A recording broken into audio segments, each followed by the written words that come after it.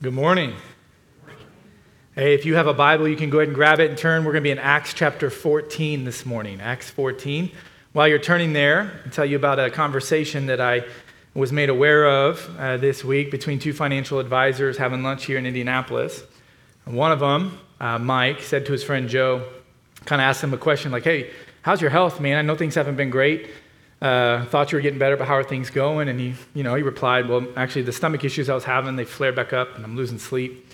I'm just really worried about the stock market, everything that's been going on in the country. It's just like really worrying me. So I'm losing sleep, stomach problems. And so I went and saw my doctor. He's like, man, what'd the doctor tell you? He said, well, the doctor told me, hey, because of everything going on in my health, I need to go ahead and hire for myself a professional worrier. I need somebody to do all of my worrying for me. So that's exactly what I did, man. And I jumped online, read a bunch of profiles, did a lot of research, and I found the right person I thought was the right. And so I paid $100,000, and now this guy does all of my worrying for me. His friend's like, man, I didn't even know it was a thing. You kidding me? So you hire somebody, they do all the worrying for you, and then how in the world can you afford $100,000? He said, well, I don't know, man. I'm letting him worry about that for me. So now, corny joke, let it sink in for a second. But wouldn't it be nice?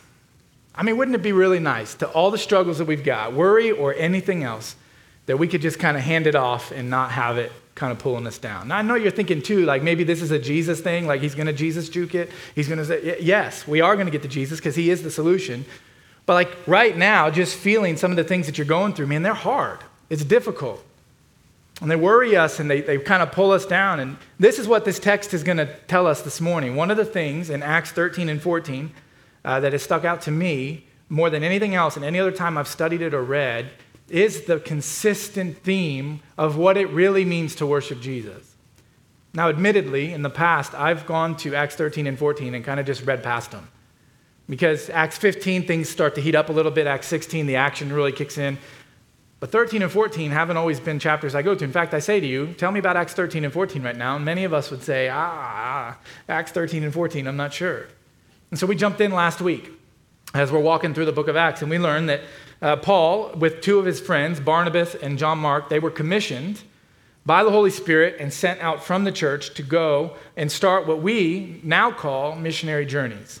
And this first missionary journey in Acts chapter 13 takes place.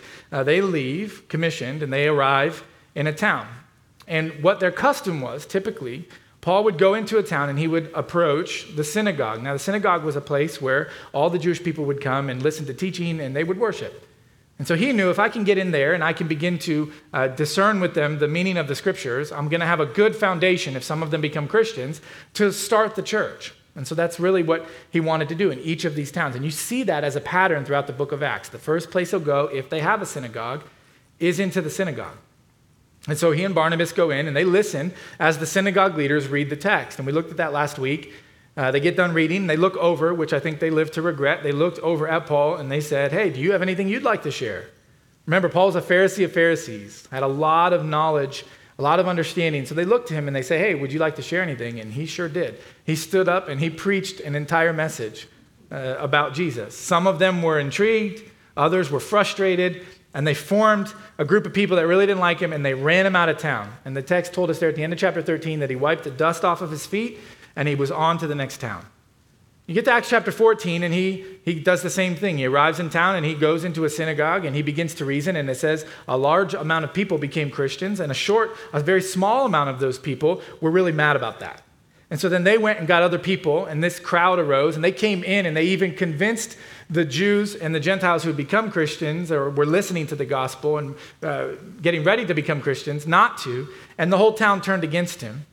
The entire town was divided. And they ran him out of town, threatening to kill him. And so now he leaves town again, and this is where we're going to pick up this morning in verse 8 here in just a second. But you're going to notice when he gets into town here, these two different audiences, and this is important. The first audience that the Apostle Paul would have dealt with in this first missionary journey is what we would call a monotheistic group of people. So in the synagogue, they were monotheistic. They believed in one God. And they had a framework of understanding what I'm going to call the Bible, but for you to understand, it was the Old Testament. So these Jews knew their Old Testament, They had a framework for the Bible, and they believed in one God. And so Paul would come in, and he would use that understanding. He met them right where they were. And the message, hey, you are a sinner in need of God's grace. But now he comes in Acts chapter 14 to another culture. In fact, there's only 2 times in the entire book of Acts where you're going to see a sermon that is directed toward what we would call pagan people that had no clue about God or the Bible. And this is one of those sermons where he's going to approach a group of people that are polytheistic. So you have the monotheistic people, now you're going to have polytheistic people. And the polytheists, they believe in multiple gods. As a matter of fact, the audience Paul's going to be speaking to had a God for just about everything. They had a God for the weather. They had a God for the crops. They had a God for sex and relationships and money. I mean, they just believed all kinds of different things. And this is the group that Paul is now going to go and share the gospel with. And what you see is a lot of things. We're going to learn a lot from this passage. But you really see how Paul differed in his approach to these 2 different audiences. And you're going to be able to pick up on, okay, how do I share the gospel with people that have no framework of the Bible and believe all kinds of different things? And then how would I go to someone who is a monotheist? They believe in one God and the Bible. And how do I work with them? And so he approaches this 2 different ways. Let's see how it kind of plays out for him. Acts chapter 14, we're going to start in verse 8. In Lystra, the town where they had arrived, there was a man who was lame. So he's paralyzed. He had been that way from birth and had never walked. He listened to Paul as he was speaking. Paul looked directly at him, saw that he had faith to be healed, and called out, "Stand up on your feet." At that, the man jumped up and began to walk. So as Paul approaches the city of Lystra, he's probably near the front gates. We pick up on other clues in the text about that. So walking into the city around the front gate, and there's this man who's paralyzed. He's paralyzed from birth. He's never walked. And he's sitting there, and more than likely he's begging. And a couple things stand out as you're reading this that I find pretty fascinating, and I hope you do too. If you go back to Acts chapter 3, Peter and John, they're walking into the temple to participate in prayer. And as they're walking into the temple, they come across what Luke, who's the book of Acts is a history book that Luke is detailing for his friend Theophilus. And in chapter 3, Luke puts so many details that are so similar to chapter 14. Peter and John walking into the temple to pray, and they see another man who's been paralyzed from birth. And the text says that they see him. Now, both of these men in 3 and in 14 would have been begging for money. They would have rarely, if ever in their life, made eye contact with people. They had no dignity. The culture had stripped the dignity from them, and they were left to beg in order to survive. Peter and John stop, and Peter, before he does any healing, the text tells us, Luke points this out and says, he commands the man to look at him. Look at me in my eyes. Well, right here we just read that the Apostle Paul begins to preach and teach, and a crowd kind of forms, and this lame man looks directly at him. So Paul and this man make eye contact. What I find is fascinating is this. When we do ministry, we are all called to be ministers. All followers of Jesus are called to go and do ministry. As we go, we bring truth. Yes, that's what Paul was doing. But we must also serve. And the act of proclaiming the truth without serving people cannot be divorced when it comes to following Jesus. We have a saying around here on staff, we just say tables and chairs. And the concept is, you, no matter what your position in this church, you are never above setting up tables and chairs.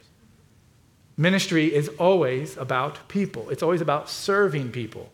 And you see this modeled right here. Paul didn't have to heal this man. He could have gone on preaching, he could have gone on, but he took compassion upon him. The other thing is this, that ministry is not a performance. You see Peter and John, and you see Paul and Barnabas in both of these instances walking into this town, and they're preaching the gospel, but they stop to take time to heal somebody. See, it was never a performance. Ministry was always about people. It was always about people in the early church. It was never about putting on a show for anybody. It was like, hey, we're going to proclaim the truth, but we're going to meet practical, real needs as well. So they heal this man, and it creates an uproar. Look at verse 11. When the crowd saw what Paul had done, they shouted in the Lycaonian language, "The gods have come down to us in human form." Barnabas they called Zeus, and Paul they called Hermes because he was the chief speaker, which I love that so accurate description of the Apostle Paul that he talked a lot. The priest of Zeus, whose temple was just outside the city, brought bulls and wreaths to the city gates, which is where they would have been, because he and the crowd wanted to offer sacrifices to them. So, look, this is a pretty dramatic response to this deal. I think it probably startled Paul because he's not used to the fact that when he would do these miracles in a more monotheistic culture, that they would then turn their worship to him. But in this new culture that he's in, this polytheistic culture where they have gods for everything, when they see him heal somebody, that to them means that he's now worthy of worship. And so they begin to want to turn all of the worship toward him. And I think it threw them off. This culture where they had gods for every single thing that you can imagine, and history tells us they had all kinds of myths or stories, we might call them even fairy tales, that were told culturally to promote the continued worship of multiple gods. And so historically, we actually can find one of those fairy tales that was told to people all along in their worship of Zeus and Hermes, who these people mistake Paul and Barnabas to be. And the story goes like this. Zeus and Hermes are overseeing a region of the land, and they decide they want to go down into among the people to figure out, are the people in this town hospitable and kind people? And so they wanted to figure this out, but they can't just and powerfully go down because then everybody would behave. And so they go on a divine undercover boss episode, okay? And they disguise themselves as humans, and they go down among the people, and they go door to door, and they want to see, will people welcome us in? And so Zeus and Hermes, disguised as human beings, they go from one door, and they're denied.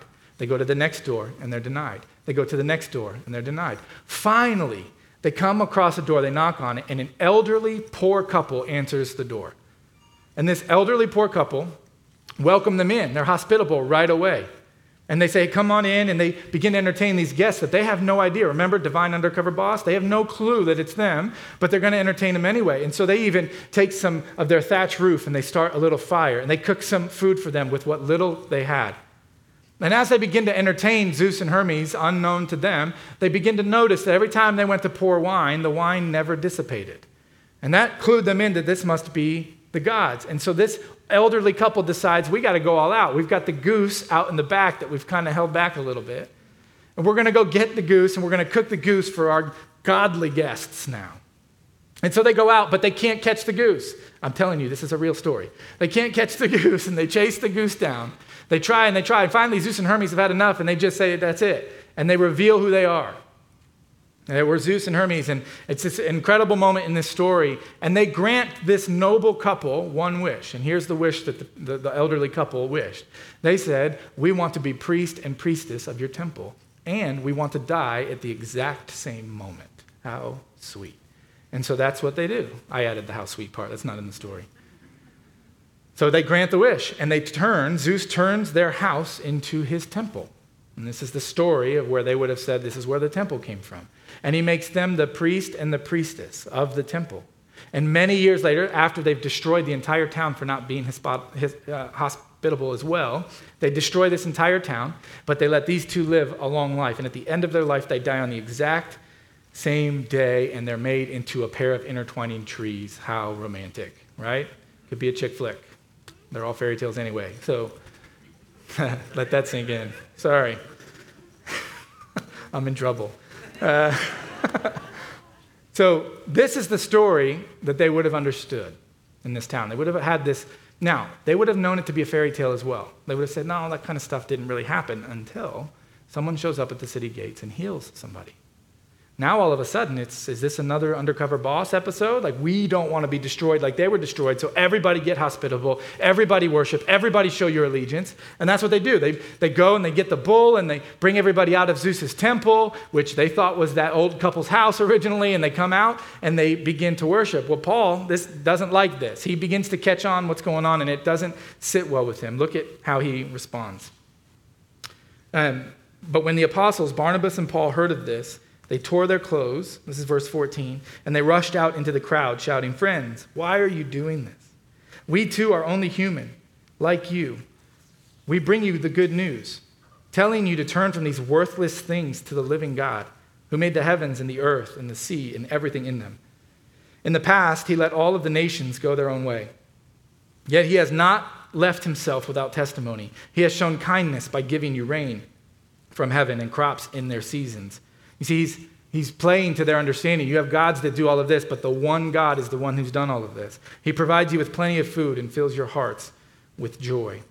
So as all of this hysteria begins, Luke mentions to us that they were yelling out and worshiping in the Lycaonian language. Well, guess who doesn't speak that language? Paul and Barnabas. So they don't speak this language. They're not quite sure how to respond to this. So how in the world would they know that they're the ones being worshipped? Well, when the priest of Zeus's temple shows up with a bull and everyone's focused on you, offering it to you, he begins to pick up what's going on. And so then he relies on one of his own customs. In the Jewish culture, to rip your clothes was to show disagreement and grieve. And so he rips his clothes, grieving what they're doing, and cries out to them, friends, why are you doing this? You've missed it. You've missed it. And then he preaches this great little sermon. And in this sermon, he begins to address the fact that they had idols, and they couldn't have idols. These idols were going to fail you over and over again. Now, you might look back at that and say, well, he didn't mention idols at all. But there's two clues to this. Look at verse 15. In verse 15, he says, we've come to bring you the good news. Don't do what you're doing. We're coming to bring you the good news. So what you're doing doesn't line up with the good news that we want you to hear. So there's a distinction between what they were doing and the good news that they were trying to tell them about. This is not what we were trying to say. We tried to bring you good news. What you're doing is not good. The second thing is, he says, we're trying to get you to turn from these worthless things. That phrase, worthless things, literally means empty, deceitful, defeated, failure. And it points to the idea of having something, an idol, that will continue to fail you over and over again. And so he proclaims to them, you need to turn away from all of these worthless idols, these horrible things. And notice how he approached it. I mean, when he was with the Jews in the synagogue, his message was, hey, you understand God, you understand the scriptures. You are a sinner in need of grace. And they kind of had a framework to work with that. But here they didn't. Notice in this sermon, he never says the word sin. He never mentions the law. He doesn't quote scripture. Right? He meets them right where they're at. And he begins to tell them about the gospel using a language that they were going to understand. He proclaims this truth to them. It's fascinating. He's not saying, hey, you're a sinner in need of grace. What he's telling them is, you're enslaved to idols and you need a new master. He's essentially saying, all those things you chase after with your life to provide you security and comfort, how's that working out? See, when we see the word idol, when we hear that word, different things might come up in your mind. So let me define it. Like, what is an idol? I mean, some of your minds might go different places. You might think of a small statue that people go and they worship, though that's culturally doesn't fit with where we're at. But you might have heard of people doing idol worship that way or building some sort of thing that they worship. And then you think to yourself, man, that's foolish, that's not it. Or some of you might go to like this idea of American Idol and how culturally celebrities become more than they should be in this culture, and so people go after that. Or how children innocently look at athletes and musicians and they say, that's my idol, that's who I want to be like. I think Tim Keller has really provided what I believe is one of the best definitions of idolatry. He says this, here's what an idol is. An idol is anything more important to you than God. Anything, and I love this part, this is the key, that absorbs your heart and your imagination more than God. Anything that you seek to give you what only God can give you is an idol. And by anything, it's anything. Most of the time when we see idolatry and you hear a sermon on this, you might be thinking about these bad habits or these bad things. 99% of the time I meet with people, the idols in their heart are good things, noble things, honorable things, things that you should put attention into, things that should be a part of your life. But you've taken something good and elevated it to a position of being ultimate in your life. You've looked to these things to give you identity or value or security or peace or comfort, and they continually fail you over and over again. And so the question is, as we walk through this, why should I care? I've lived a pretty good life going after why is it that I should care about these idols that might creep up into my heart? And one is because it's the world that you live in.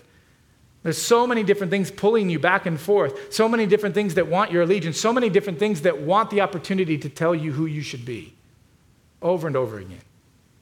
But more than anything, here's why I think you should really be aware, is because idols will always overpromise and underdeliver every single time.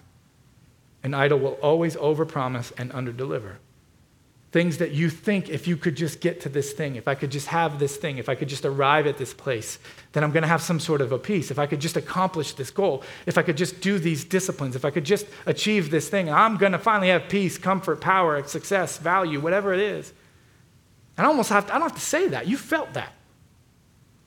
You felt that in your life. We've gone after these things and they leave us empty. They have overpromised and underdelivered over and over and over again. Or maybe you're thinking, I don't know if I really have an idol because all these good things, I'm not supposed to get rid of all these good things in my life, though. Maybe they're not to the position of, I don't know if I have an idol. Like Zeus and Hermes, easy, idols. I can identify that. Don't do that. But like in my life, I don't know what has become an idol and what hasn't. So I understand we have to choose Jesus so he can strip these idols away, but how do we even identify them? I'm glad you asked. I came across this really fascinating thing, but I got to give you a disclaimer. What we're about to walk through is really hard. Like, it's not easy at all. And this week, as I went through this myself and began to really do some self-checking, man, it was difficult. And that's hard. It's hard to preach it. It's hard to walk you through it, but man, is it good if we can just be really honest with ourselves. This idle self-check can really help us identify what might have been good in our life that we've elevated to ultimate in our life. And so as I call these out, I'm going to have you stand if it's one of yours. I'm kidding. We're not doing that. You're like, what kind of church? What we're going to do is you're just going to reflect on this. You can pull out your phone and take a picture of the screen because the list will build on the screen and you can think about this later. We can send it out to you later as well. The other thing that you can do is just write down something. Write down this question, fill in the blanks. Okay, let's walk through this. Idle, self-check. Fill in this blank. The thing I'd be most worried about losing is blank. It's hard. For me, most of the time I fill that blank out with my family. And it's not bad. Family's a good thing. Whatever you'd fill that blank in, that's a good thing. But when it creates worry and fear, and I've got my eyes off of Jesus, even family has been elevated to a place that it can't carry that weight. It can't carry the weight of my worship. Number 2, the thing I'd be most worried about never attaining is what? Again, these may not be idols as you fill them out, but it's good to be aware. It's really good to be aware. The thing I'd be most worried about never attaining is what? And for me, the thing I'm most worried about as I've reflected on this, I've had a little more time than the rest of you, and I'm going to be vulnerable this morning, is success. But let me define success for you because immediately we think career in this country. For me, when I say success, I oftentimes think about the end of my life. And when I look back on my life, well, I can't even tell, I get a little emotional saying it out loud. I want to be a good dad. Like so bad. I want to be a good husband so bad. And I want to be a good pastor at this church so bad.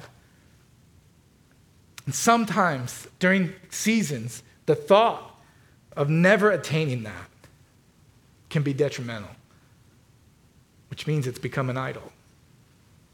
Again, being a good dad and a good husband and a good pastor, it's not bad.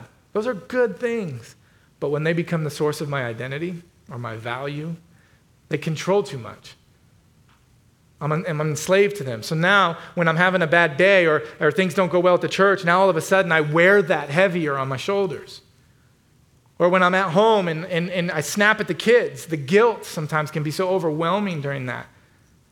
Or when the very few times, maybe more than few, that Sarah and I are speaking a different language, mainly hers is clear and mine is gibberish, I can beat myself up over that. Why? Because I've elevated this idea of being successful.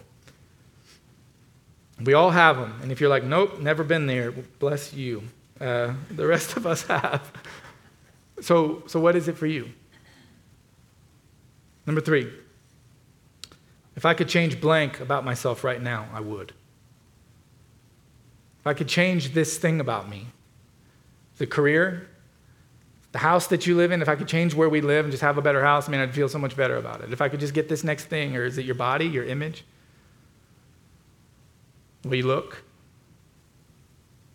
Fill in the blank. Number 4, throughout your life, what have you been most willing to sacrifice for? Again, these are good things that we answer the questions with, right? But throughout your life, what is it that you've been willing to sacrifice for? Worship and sacrifice go hand in hand every single time, no matter what. You will always be willing to sacrifice for the thing that you're worshiping, always. So what is it that you're worshiping? Again, I sacrifice oftentimes for my definition of success. So there are seasons where I can work too long here at the church.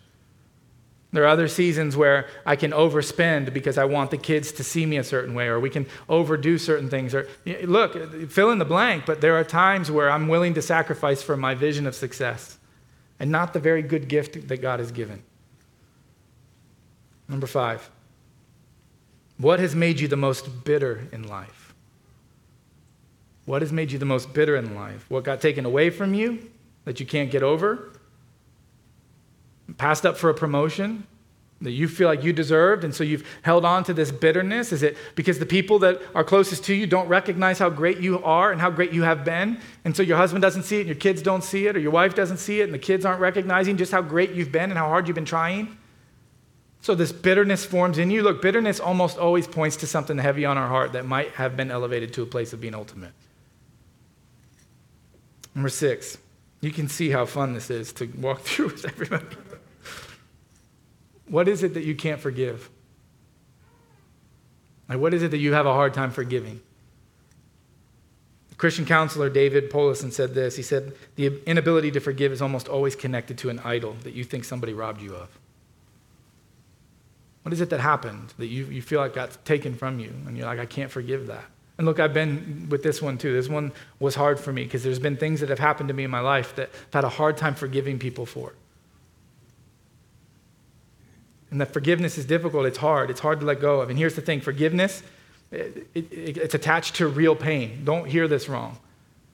It's not like you go home today and you're like, I forgive everybody. Boom. It's like, no, it's real. It's messy.